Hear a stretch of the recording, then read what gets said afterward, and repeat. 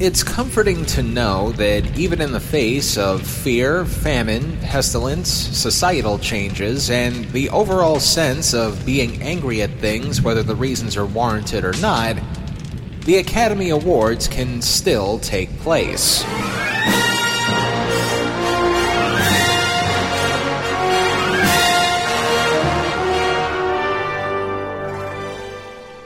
Continuing a nearly century-long tradition of honoring Hollywood's best, brightest, and, in some cases, easily streamable for a low, low price of $9.99 a month, if you're lucky, the Oscars still manages to be one of the most viewed broadcasts around the world every year in spite of the show's declining audience and relevance. And while some years the show would go off mostly without a hitch, more often than not, there's going to be that one moment of any given ceremony that people will be talking about for years to come. Whether the moment is one of those hallmarks that makes for great television. My mom is 84 years old, and she's at home watching. Mom, I just want an Oscar. Or, as we're about to find out, moments where you feel so bad for the people who make them that it's you, the viewer, who wants to be the one who crawls into a hole and dies. Used to work a lot for Walt Disney, starring in cartoons every night and day. But you said goodbye to Grumpy and Sleepy, left the dwarves behind, came to town to stay. 1989 Snow White incident, episode 12, has gone down in history as the Oscar punchline to end them all. And the Oscars Stars of Tomorrow piece that happened the same year, episode 42, pretty much became a punchline both by association and on its own merits. I have studied extensively. I studied with Stella. I studied with Strasberg. I study Stanislavski. I am a serious actor. I was on Dynasty. But why should those moments take all the scorn when there were a number of Oscar moments that are equal or even greater in their stupidity? We'll find out as we count down the top 8 other dumbest moments in Oscar history today. And now, love it or shove it. This is Telehell.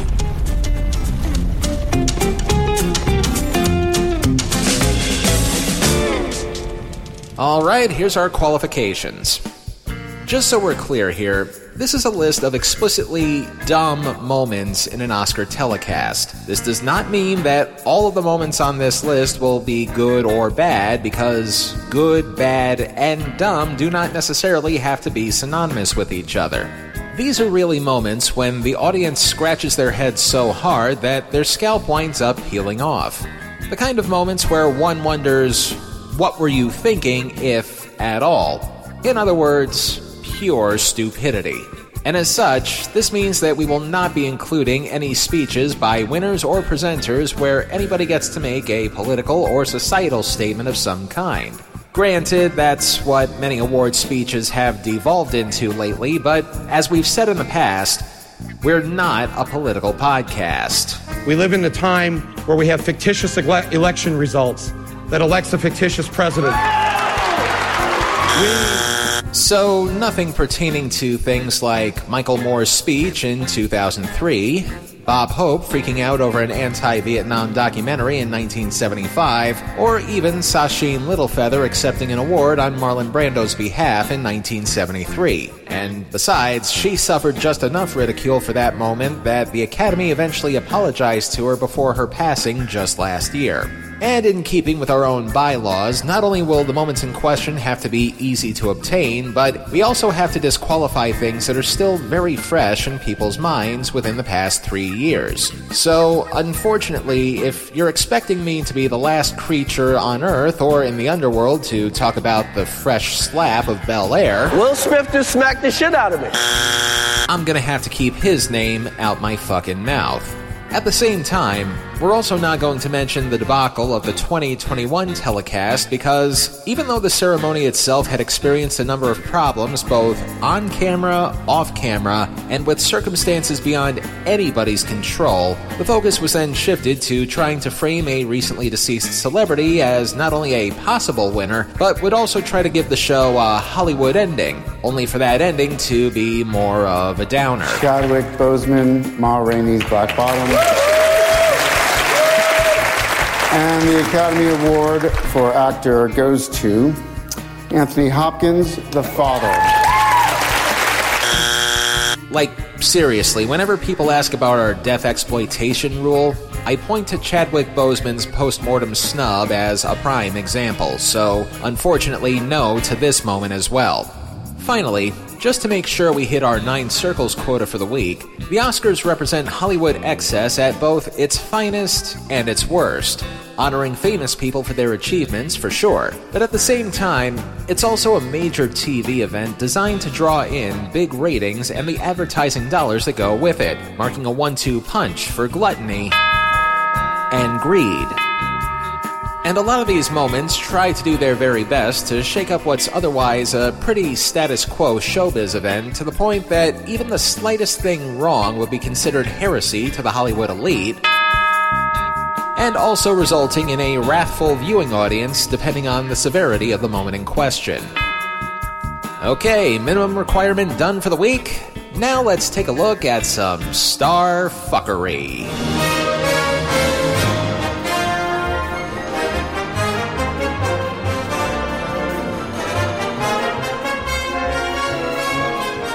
Number 8. I'm going to begin with something personal. The first ever Oscar ceremony I saw on TV was the one that aired in 1995. Not necessarily because I was interested in the movies that were up for awards that year, but because of the guy they selected to host that year's show.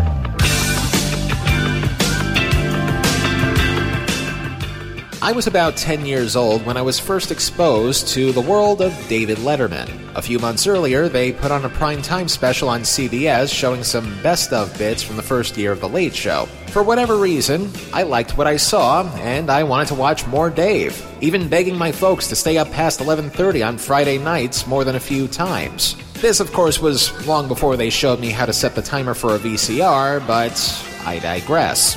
Point is, I became a Letterman fan at a young age, even though kids my age were still watching cartoons and maybe even the Power Rangers. So when I heard that Letterman was going to be hosting that year's Oscars, I was hyped. This was my chance to see more of Dave in an hour that I'm awake. I wish I could tell 10-year-old me to keep my expectations down a couple notches, though. Ladies and gentlemen, before we go any farther, the people that I work for back in New York City have asked me to make the following announcement. CBS has signed off for the evening. And I want to go on record. This entry has nothing to do with how Letterman was as an MC overall. Truth be told, I think those who reviewed him harshly back then had the mentality of clownfish not named Nemo or Marlin. Letterman and his writers were perfectly fine to those who are already fans of his, and audiences for late-night TV versus audiences for wide-ranging primetime events would be like comparing apples and Volkswagens. Simply put, you can't please everybody all the time. But remember, this is a list of dumb Oscar moments, so I still have to call it like I see it.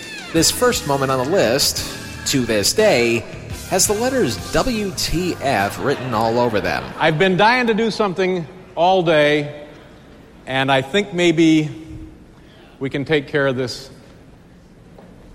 Oprah?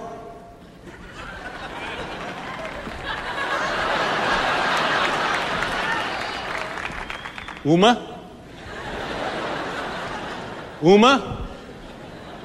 Oprah?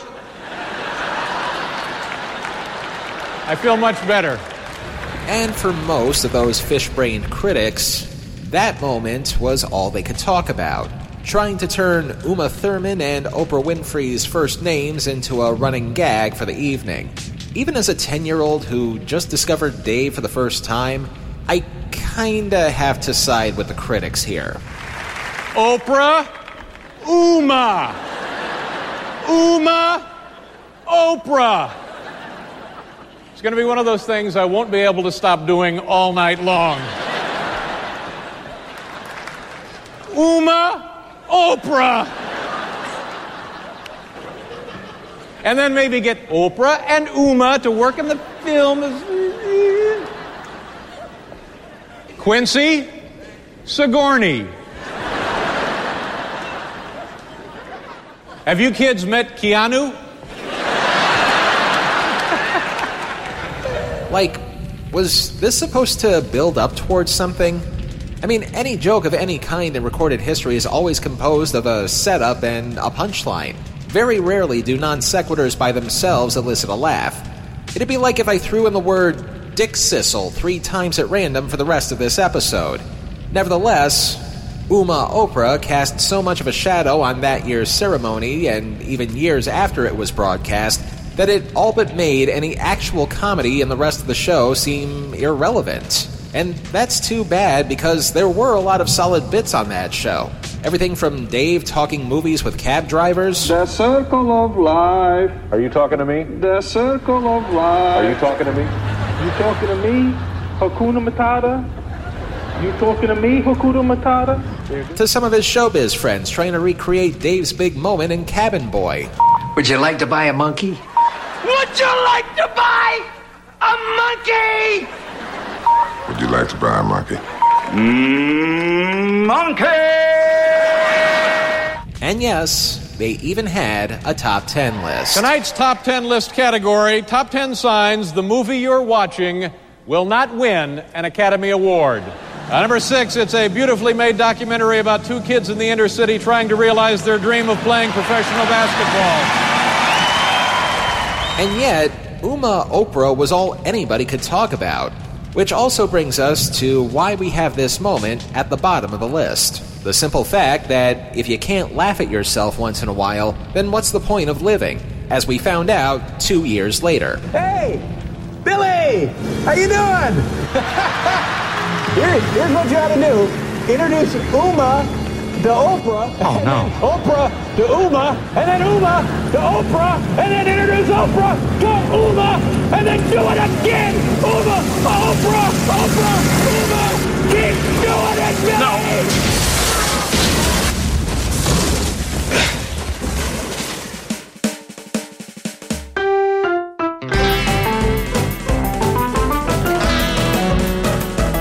Number 7. I put this next moment relatively low on the list because even though the moment itself was one of the first times in many years that people actually used the Oscars as a genuine piece of water cooler conversation, it's also a reminder that we're only human and that we all make mistakes. It's a privilege for us to present the final award of the evening. The films we honor tonight inspired us, touched our emotions, gave us hope and joy, and may even have changed our thinking.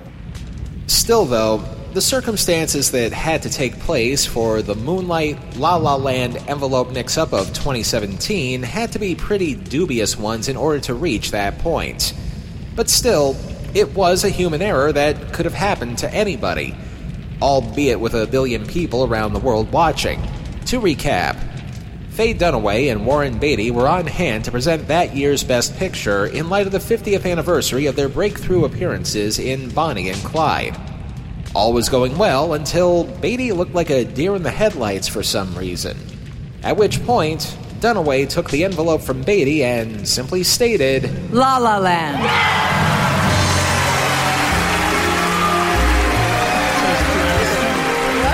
La La Land. And the people from the movie came up on stage and actually started saying their thank yous. Until one of the movie's producers casually, calmly, and people forget this part, graciously mentions this. We lost, by the way, but, you know. Guys, I'm sorry. No, there's a mistake. Moonlight, you guys won Best Picture. Moonlight won. Come on, this is not a joke. This is not a joke. I'm afraid they read the wrong thing. So naturally, confusion sets in.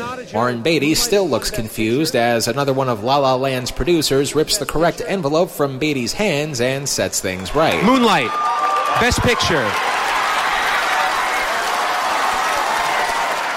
After all was said and done, everybody, including host Jimmy Kimmel, was trying to understand what the here just happened. Warren, what did you do? I want to tell you what happened. I opened the envelope, and it said, Emma Stone, La La Land. That's why I took such a long look at Faye and at you. I wasn't trying to be funny. Well, you were funny. Thank you very much. Thank you very much. Wow, this is Moonlight, the best picture. Yeah. Okay. This resulted in a number of changes in the following year's ceremony. Everything from more legible writing on the envelopes to more diligent employees of PricewaterhouseCoopers handing them out. But no matter what this resulted in, at least we can all agree that it was simply a case of human error, one that was eventually rectified when Beatty and Dunaway came back the following year to set things right. It's so nice seeing you again. Okay.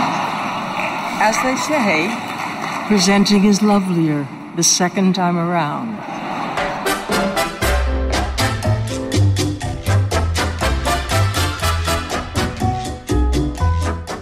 Number 6.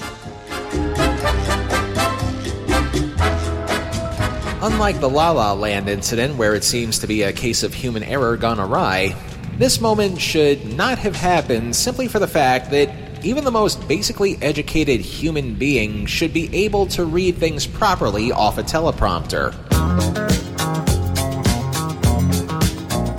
Almost 40 years after escaping the plastic bubble, John Travolta has long since become a man whose career and personal life has seen a fair share of ups and downs, yet still manages to remain a central figure in pop culture history, up to and including this now infamous 2014 introduction of a person who he allegedly knows. Here to perform the Oscar-nominated, gorgeously empowering song, Let It Go, from the Oscar-winning animated movie Frozen, please welcome the wickedly talented one and only Adele Dazeem. Of course, we know now that the person he was trying to introduce was actually Broadway and Disney royalty, Idina Menzel. To hear Travolta do it, however, would require a subscription to Hooked on Phonics. They said, oh, by the way, we've changed Idina's name to phonetic spelling. I went, but what do you mean? Go! So I go out there, and I get to her thing, and I thought, And in my mind, I'm going, what is that name? I don't know that name. And it was just phonetic spelling, but I didn't rehearse it that way. But as soon as that introduction took place, social media may as well have turned into a pit of hungry lions waiting to eat the rejects at the Coliseum. People were genuinely curious if Travolta either had a stroke or the spirit of L. Ron Hubbard tried to possess him for a moment. Nevertheless, the show went on, and Miss Menzel performed Let It Go. You might even say that she sung like a bird. Maybe like a dick sissel. But she wouldn't let the situation go that easy. In an interview with Andy Cohen a few years ago, Idina, took it all in stride. You heard him say it. And then how did you get yourself together? Right, this is what I did. I thought I'm going to sing the song to my son and not worry about Julia Roberts and Meryl Streep. And don't forget to breathe. And then he introduced me. And then for 8 seconds, I felt very sorry for myself. And then, and then I said, I can't curse, right? No. Yeah, sure. Get my together. Yeah. This is your chance. Who cares, and sing the damn song. And then I focused. But it did bother me for like 8 seconds. It just threw me a little. And just like La La Land, the book was closed on this moment. Eventually. Please welcome to the stage my very dear friend, Glom Gazingo. I deserve that, but you, my darling, my beautiful, my wickedly talented Idina Menzel. You got it!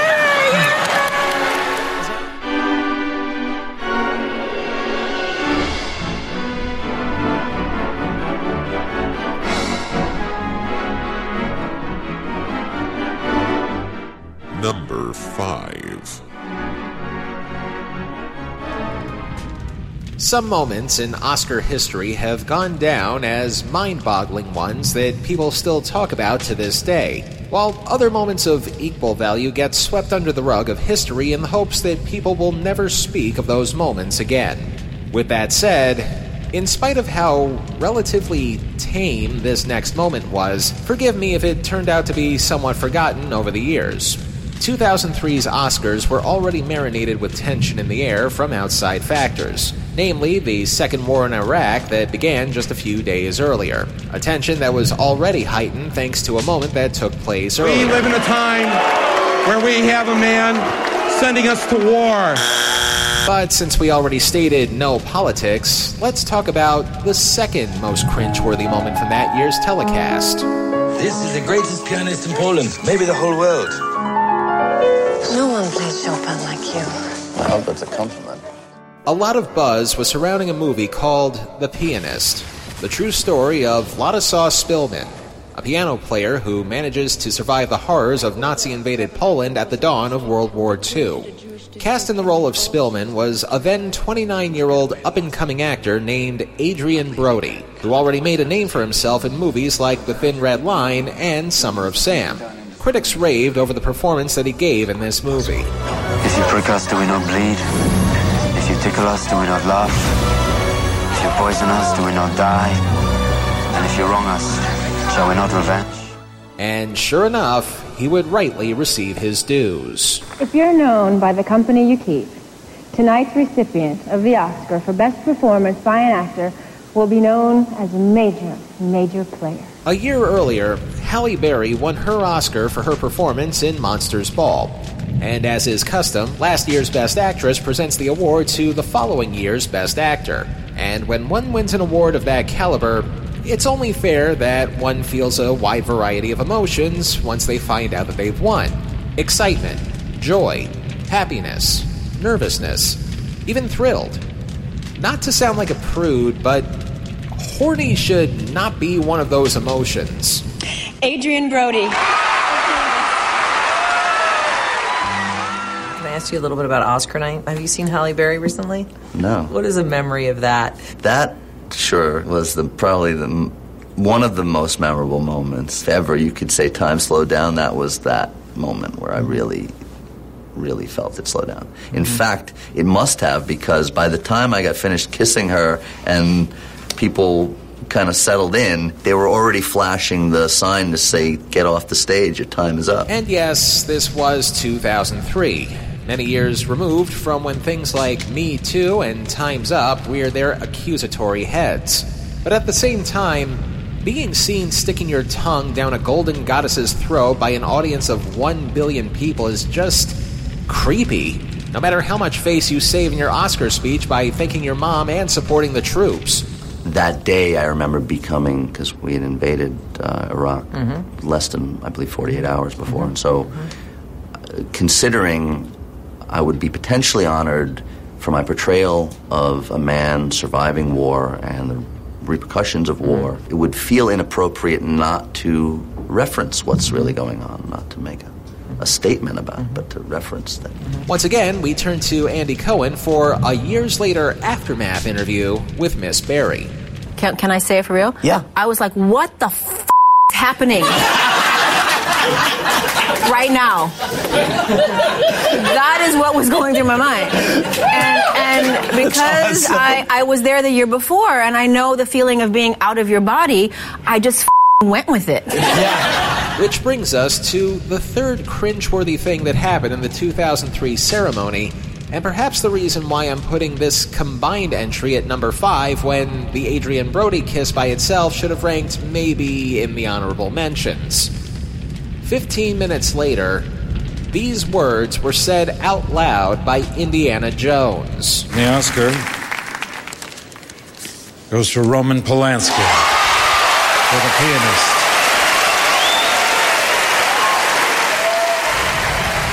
So many cans of worms that could run a bait and tackle shop could be opened to discuss why Roman Polanski's win for Best Director followed immediately by a standing ovation for the bastard sends the coldest of chills down my spine.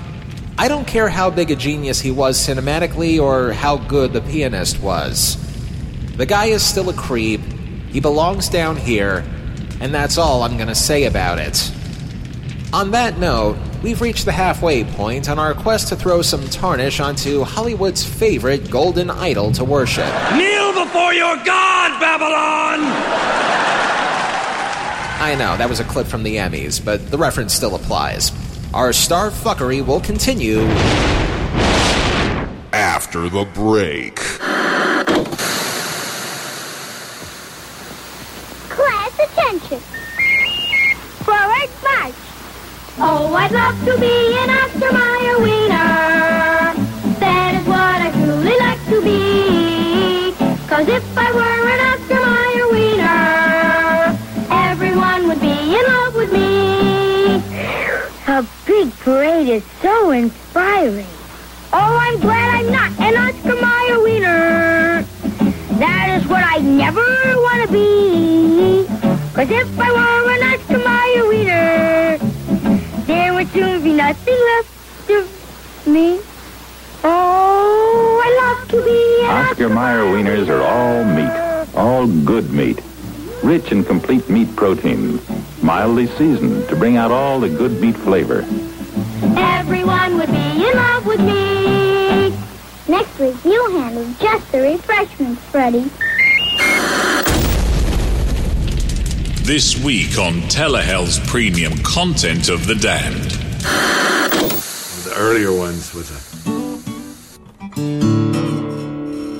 something called Winnie's theme, which was.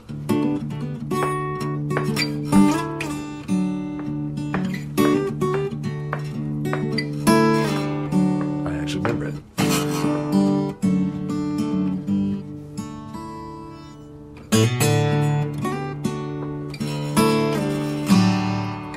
And so it was a little more melodic. It was a little more melodic in the approach and a little more folksy. The only way to listen to Telehell's premium content of The Damned is by becoming a patron at patreon.com/Telehell podcast. For just a few bucks a month, you can listen to our premium content and get some swag along the way. Once again, that's patreon.com/Telehell podcast. And now, back to this week's torture.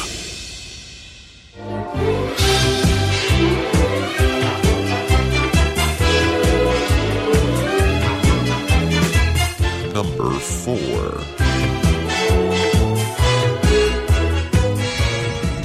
Hollywood would be nothing without tales of various power couples, as well as their rises and falls. You've got your Liz and Dicks, your Bert and Lonnies, and even to a lesser extent, your Tom and Roseannes. But in this century, no showbiz coupling, decoupling, and possibly recoupling earned as much tabloid ink as these poor souls. You think this story's gonna have a happy ending? Happy endings are just stories that haven't finished yet. Brad Pitt and Angelina Jolie were one of our favorite celebrity couples. Still no word on when actress Angelina Jolie will deliver her twins, but the impending births and her early admittance to a French hospital are an international media sensation. Well, there are reports today that Brad Pitt and Angelina Jolie bought a man-made island off the coast of Dubai. It's shaped like... So you were in an I Hate Rachel club? Yes, he was. No. The Hollywood rumor machine of the early 21st century would have rusted completely were it not for Jen, Brad, and Angie. And while time has since healed most of the wounds, up to and including Jen and Brad being on somewhat positive terms with each other these days, the very peak of the love triangle wasn't when Brad left Jen for Angie on the set of Mr. and Mrs. Smith and spawned a gaggle of kids afterwards, but rather a moment when in 2009, the once and future Rachel Green would present an Oscar, with Brangelina sitting right there in the front row. This begs the question, did the Academy mean for this to happen in the hopes of earning a ratings spike over a potential catfight between the two actresses while the henpecked male was forced to watch? Or was it just a mere coincidence that things turned out this way? Regardless of how this happened, some producers of the show didn't want things to become too ugly if it came to that. So, as a buffering zone, one half of the rock group Tenacious D, aka Jack Black, was co-presenting with Aniston as an insurance policy / comic relief. It's not that bad, actually. I make more money doing animation than live action. Really? I didn't make that much money when I did The Iron Giant. Do you have some, special animated career strategy? Oh, yeah. Each year I do one DreamWorks project, then I take all the money to the Oscars and bet it on Pixar. He only barely helped the situation. Not done. We are not finished. I thought we were done. Now we are going to present the award for Best Animated Short Film, which a lot of people mistakenly think is easier to win than the regular one. But that is not true, because the shorter your movie, the less time your panda has to work its way into America's heart. Did you watch anything this year that you were not in? No. But in my defense, neither did a lot of people. Ah. Yeah. Well played, Mr. Black. Well played. Thank you. The nominees for animated short film are... Once the deed was done, all parties involved could breathe a sigh of relief knowing that it will probably never be that awkward again. The fact that Jen and Brad have been seen together publicly in a handful of sporadic appearances long since then is more than enough proof that, as time marches on, the flowers will bloom, the dick sissles will chirp, and that water can flow under the bridge in even the most toxic of circumstances. Hi, Brad. You know how cute I always thought you were? It's the flirty reunion between exes Jennifer Aniston and Brad Pitt, and fans can't get enough. Brad and Jen really seem to be enjoying it. I think you're so sexy. Will you come to me? Just look at Brad's face light up.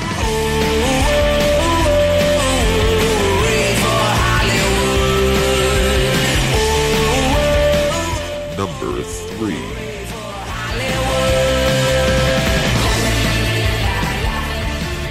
I can't speak from personal experience because, let's face it, I've never been one, but it's probably safe to say that to be the host of a major event like the Oscars is probably one of the most difficult events to host. Not only are you dealing with a potentially large audience, but because of how large that audience can be some years, you gotta keep all the action moving by being broad with the material and otherwise be a personality that everybody in the world can agree on. Why else would you think they let Billy Crystal host 9 times? 9 times? 9 times. Or Bob Hope a record 19 times. Or even whoever the most popular talk show host of the era was host multiple times in their respective heydays. Because people like Johnny Carson, Jimmy Kimmel, Chris Rock, Jon Stewart, Steve Martin, Ellen DeGeneres, and a slew of other hosts, for better or worse, appeal to that same broad-ranging audience that they already have with the shows they hosted outside the Oscars. That, and to quote the words of a man who's lived 1,000 years... Clever things make people feel stupid, and unexpected things make them feel scared. So whenever it's announced that somebody who's never hosted the Oscars before is about to do so for the first time, especially with someone of zero Master of Ceremony experience whatsoever, the audience is still willing to give them a chance to impress and also the benefit of the doubt. Many people gave it a shot, many people never made a second appearance, and life moved on with a tried and true. And I'd like to believe that these two poor souls are the reason why the tried and true remain what the producers of the Oscar cast keep trying to strive for. Ladies and gentlemen, your hosts for the evening, James Franco and Anne Hathaway. When it was announced in 2011 that the Oscars would be hosted by future Oscar winner Anne Hathaway and future persona non grata James Franco, more than a couple flags were raised. Though, in defense of one of those hosts, the flags were more raised for the other person. Hathaway may have appeared nervous in the monologue portion of the show, but at least she eventually carried things off far more professionally than Franco would over the next 3.5 hours. Anne, I must say, you look so beautiful and so hip. Oh, thank you, James. Yeah. You look very appealing to a younger demographic as well. Thank you very much. It's very exciting for both of us because we're both nominated. Actually, James, I'm not nominated tonight. Oh, come on, Anne, don't be so modest. No, I'm not modest. I'm just not nominated. You know, All right. it used to be, you get naked, you get nominated. Nevertheless, these were two people who the target demographic may have fawned over. But then again, they had no experience in host and presentational skills, and the show pretty much got hobbled in real time because of their efforts. So much so that during the middle of the show that both of them were hosting, maybe one of the most pointless things that an Oscar cast could do was being done. Here's a very special surprise. One of the greatest Oscar hosts of all time, someone I have even more respect for right about now, Billy Crystal. Yes, they actually had Billy Crystal make an appearance as a guest presenter, only to introduce a segment about another all-time great Oscar host in the form of Bob Hope, when either one of those two would have been perfectly capable hosts of that year's show. And Hope had been dead for 8 years by that point. Some things never change. The producers have asked me to tell you that we're running a little long. So here are the nominees for Best Picture. Ladies and gentlemen, here we are once again. Welcome to the Academy Awards, or as it's known at my house, Passover. Hathaway and Franco were not comedians like Hope, Crystal, Whoopi, Rock, or Steve, nor were they daily hosts of TV shows like Carson, Kimmel, Stewart, or DeGeneres. They were first and foremost actors, people who are paid to stick to a script and keep the looseness to a minimum.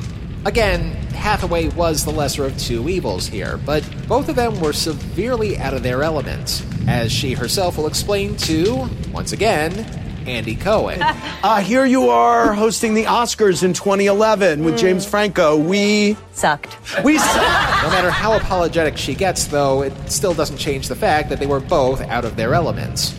Or in Franco's case, out of the Earth's orbit altogether. All right, congratulations, nerds. And now, an extraordinary actress who I'm fairly certain is the only woman to ever successfully play Queen Elizabeth I, Katharine Hepburn, and Bob Dylan. Ladies and gentlemen, the Oscar-winning and always stunning Cate Blanchett. It's like that old song says, a hooray for Hollywood. Number 2. I make absolutely no pretenses about this next subject, simply because you can't talk about one thing without inevitably talking about another thing first. Full disclosure, I was 12 years old when Titanic was first released in 1997. I was sort of at that age where puberty didn't quite hit me yet, and I was also at the tail end of the boys rule, girls drool phase of my life. I didn't quite notice the fairer sex or any of their interests as of yet, and I certainly didn't understand why girls my age were fawning over Leonardo DiCaprio.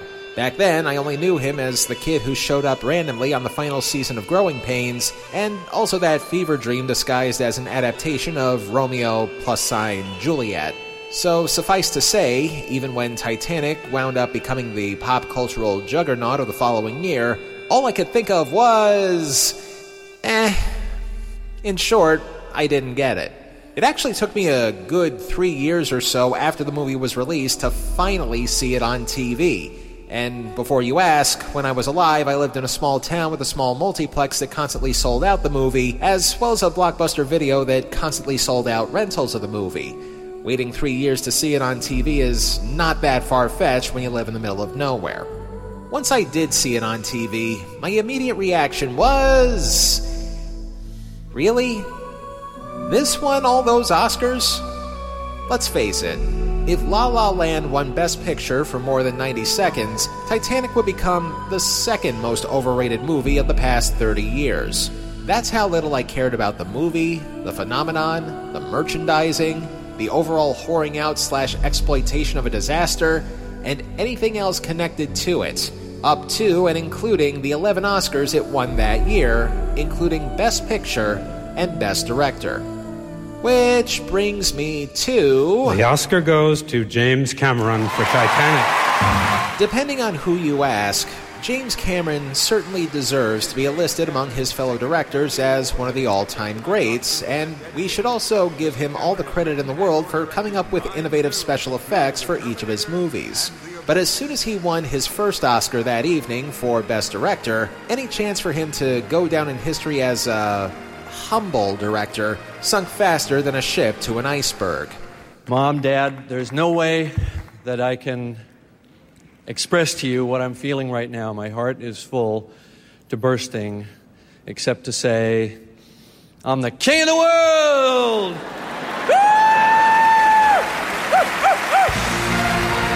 And given the benefit of the doubt, this was his first major Oscar win. And as we just learned with Adrian Brody, a lot of people who win an Oscar for the first time doesn't really know how to handle it. So perhaps he was just going on instinct. A rather poor one, but it was still more eyebrow-raising than problematic. Problematic, on the other hand, would come just a few minutes later when Titanic would win for Best Picture, and Cameron had more to say. So I'd just like everybody to go with me just for a second on something here. I'd like to do a few seconds of silence in remembrance of the 1,500 men, women, and children who died when the great ship died. And the message of Titanic, of course, is that if the great ship can sink, the unthinkable can happen, the future's unknowable. The only thing that we truly own is today. Life is precious, so during these few seconds, I'd like you to also listen to the beating of your own heart, which is the most precious thing in the world. Join me, please, in a few seconds of silence for Titanic. And while the sentiment there was well-intentioned, it was what he said afterward that not only negated it, but also made the Academy wonder if they made a huge mistake. Thank you very much. That's about as much as I'm sure Gil Cates can stand. All right, you've really made this a night to remember in every way. Now let's go party till dawn. To go from being king of the world to a moment of silence for an actual tragedy to partying till dawn is possibly one of the all-time greatest mood swings ever witnessed on television.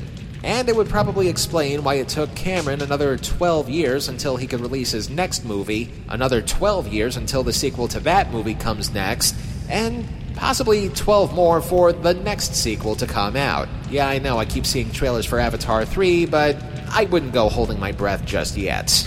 Well, hip, hip, hip, hip, hip, hooray! For Hollywood!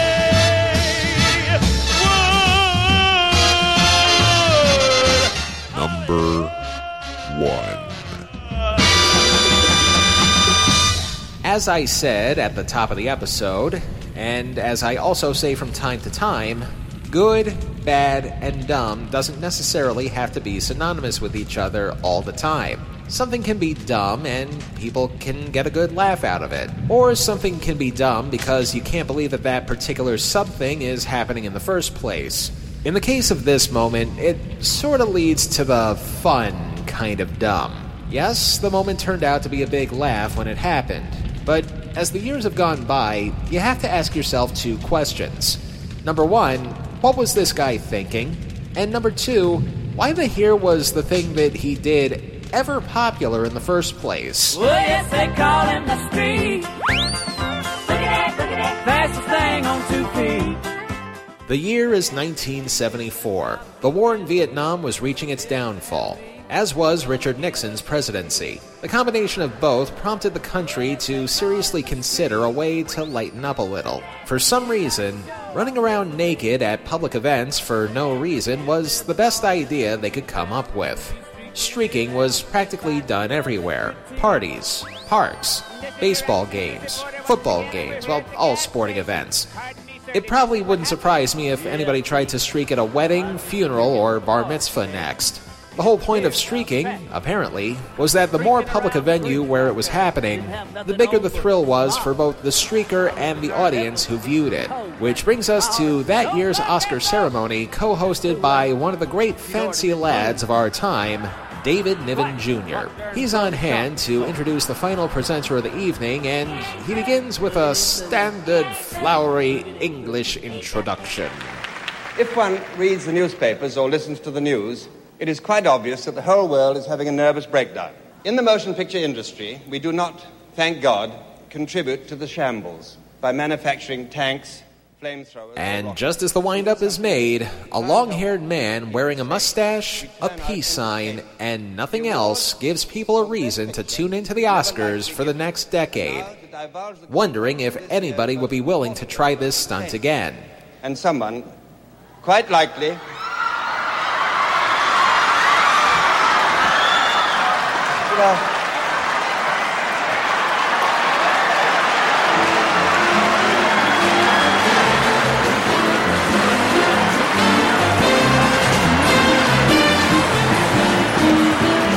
The man who did the deed was a photographer and LGBTQ activist named Robert Opel. How he wound up on the Oscars stage that year remains something of a mystery. Some people believe that he snuck onto the stage. Others believe that he was a secret stunt being perpetrated by the show's producers. Regardless of what happened, Opel was never charged with the act, which, for the sake of television censorship, was only seen from the waist up. While the incident itself wound up gaining a combination of popularity and notoriety for Opel, the perks would unfortunately be short-lived. In July of 1979, Robert Opel was murdered in San Francisco during an apparent robbery. His nephew and namesake, Robert, is now the caretaker to the elder Robert's legacy, not just by showcasing his photography work, but also as the producer of a documentary called Uncle Bob, which chronicles his life and unfortunate death. Can I speak for you? I'll speak for you. Well, it's one of those one-time things. He was somebody who could live a life of art and sex. And that's a fairly radical idea. That one's sexual identity doesn't have to be so fixed. I feel that I can say anything or do anything. I don't feel restricted. You know, somebody in my family was murdered, and the reason why, I don't know. It seems like every door that opens that could lead to an answer to some form of truth with it just gets slammed shut on me. As short as his life was, that one fleeting moment left one here of a legacy, as well as a one-liner for the ages from David Niven Jr. Probably the only laugh that man will ever get in his life is by stripping off and showing his shortcomings. And by the way, for those keeping track, Opel's death happened after the streaking, so that's why we're talking about it here. So, no rules being broken. Barring unforeseen circumstances, I think I've had enough Oscar moments to last me several eternities. Maybe next year we can talk about a TV adaptation of a movie instead, because all this star fuckery is giving me a rash in the swimsuit area, which spares me the chance to say that it's a real pain in the dick sissle. In the meantime, what the? Stand by for emergency transport to my office. Oh shit, what do they want now? What? Oh, not the tube again!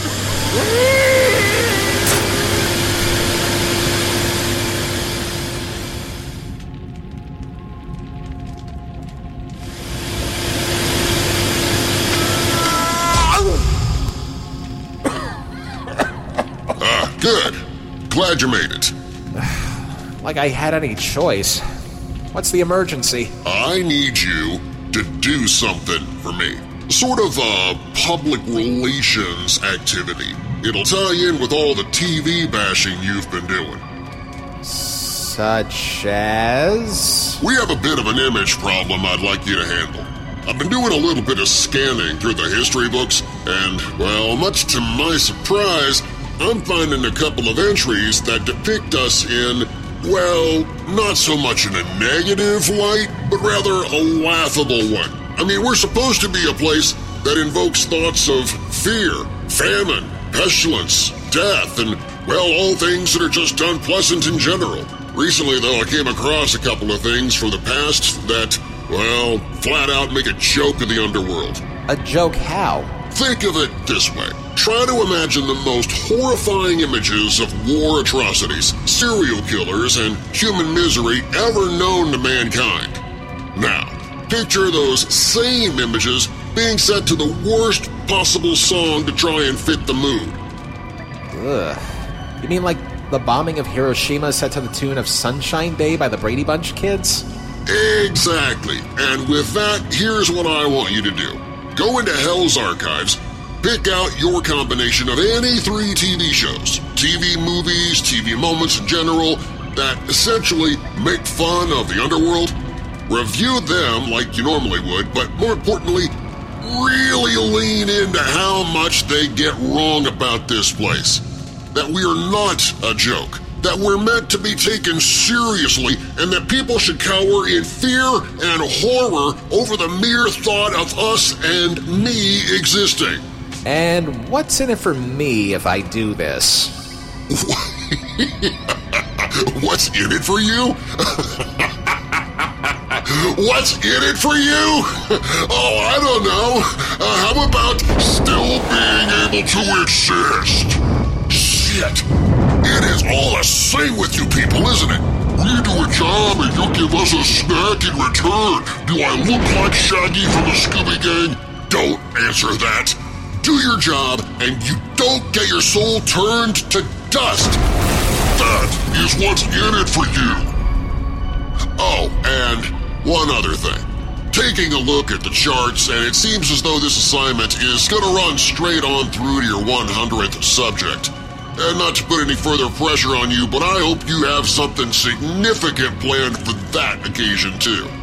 Well, you just said that you wanted me to cover 3 subjects that mock us, so that doesn't really give me a lot of wiggle room here. I'm not talking just about the subject you pick for that one. I mean, add a little pizzazz to the show. Don't just have it be about you taking down a TV show.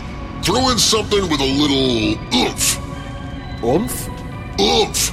Yeah. You know, something that'll grab a lot of earballs, something that'll get people's attention, something that'll bring the ratings of this snooze fest above the flatliner level, for once. Yeah, that's gonna be a little hard to do with just a month's preparation, and God, jeez, that's hot! Do something big for your 100th show where you're gonna become leftover Salisbury steak at an underfunded inner-city school in East Orange, New Jersey. But again, no pressure. And you still have 2 more shows until you get there. Anything else? Just one thing. Apparently, you struck quite the chord with the crowd, doing 3 shows in a row, 3 days in a row, back in January. I hope you don't mind doing that again for March. Sure. Let's go for a second brain hemorrhage. It's not like my living condition's gonna be changing for the better or anything, right? Is that a yes? I'd say it's less of a yes and more of a I have no choice, do I, kind of thing. Good. So that's 3 shows that mock the underworld. One of those shows is episode 100, and I want something big to happen on that one. You comprende? De nada. Gracias. Speaking of Spanish, I gotta hit the surface now for the annual negotiation with Mexico's water supply.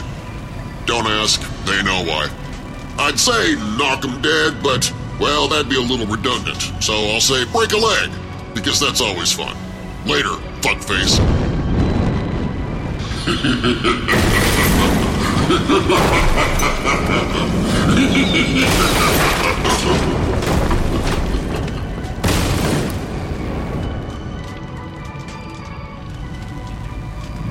I'm really starting not to like this guy.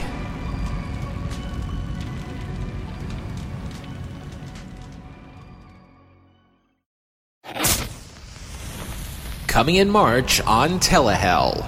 As cliche as the old saying goes, we must give the devil its due. And this coming March, we review 3 programs with an underworldly common bond. All 3 of which will be dropping on March 24th, 26th, and 28th. After what we went through in January, we kinda need to pace it out a little this time. And the first one we're gonna look at features a guy that I can actually kinda sorta identify with. And I know that if you give me a chance, sir, I can deliver his soul. The fiery underworld was never cooler than when Rat Packer Sammy Davis Jr. went straight to hell as one of Satan's minions in Poor Devil. Until then... If it's not in Telehell, it's not worth a damn.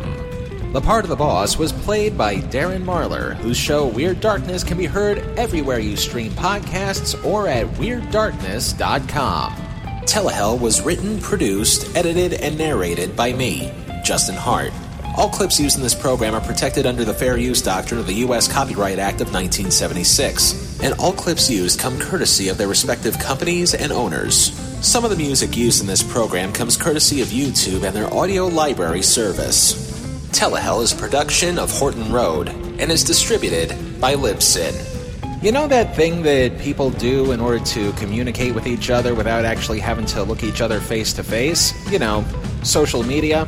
Well, we do that. Look for us on X, Facebook, and now Blue Sky.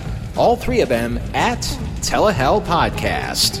And don't forget to like, comment, rate, subscribe, and pretty much tell us what you think of our show everywhere that you can stream us. And also on our complaint line, telehellpodcast@gmail.com.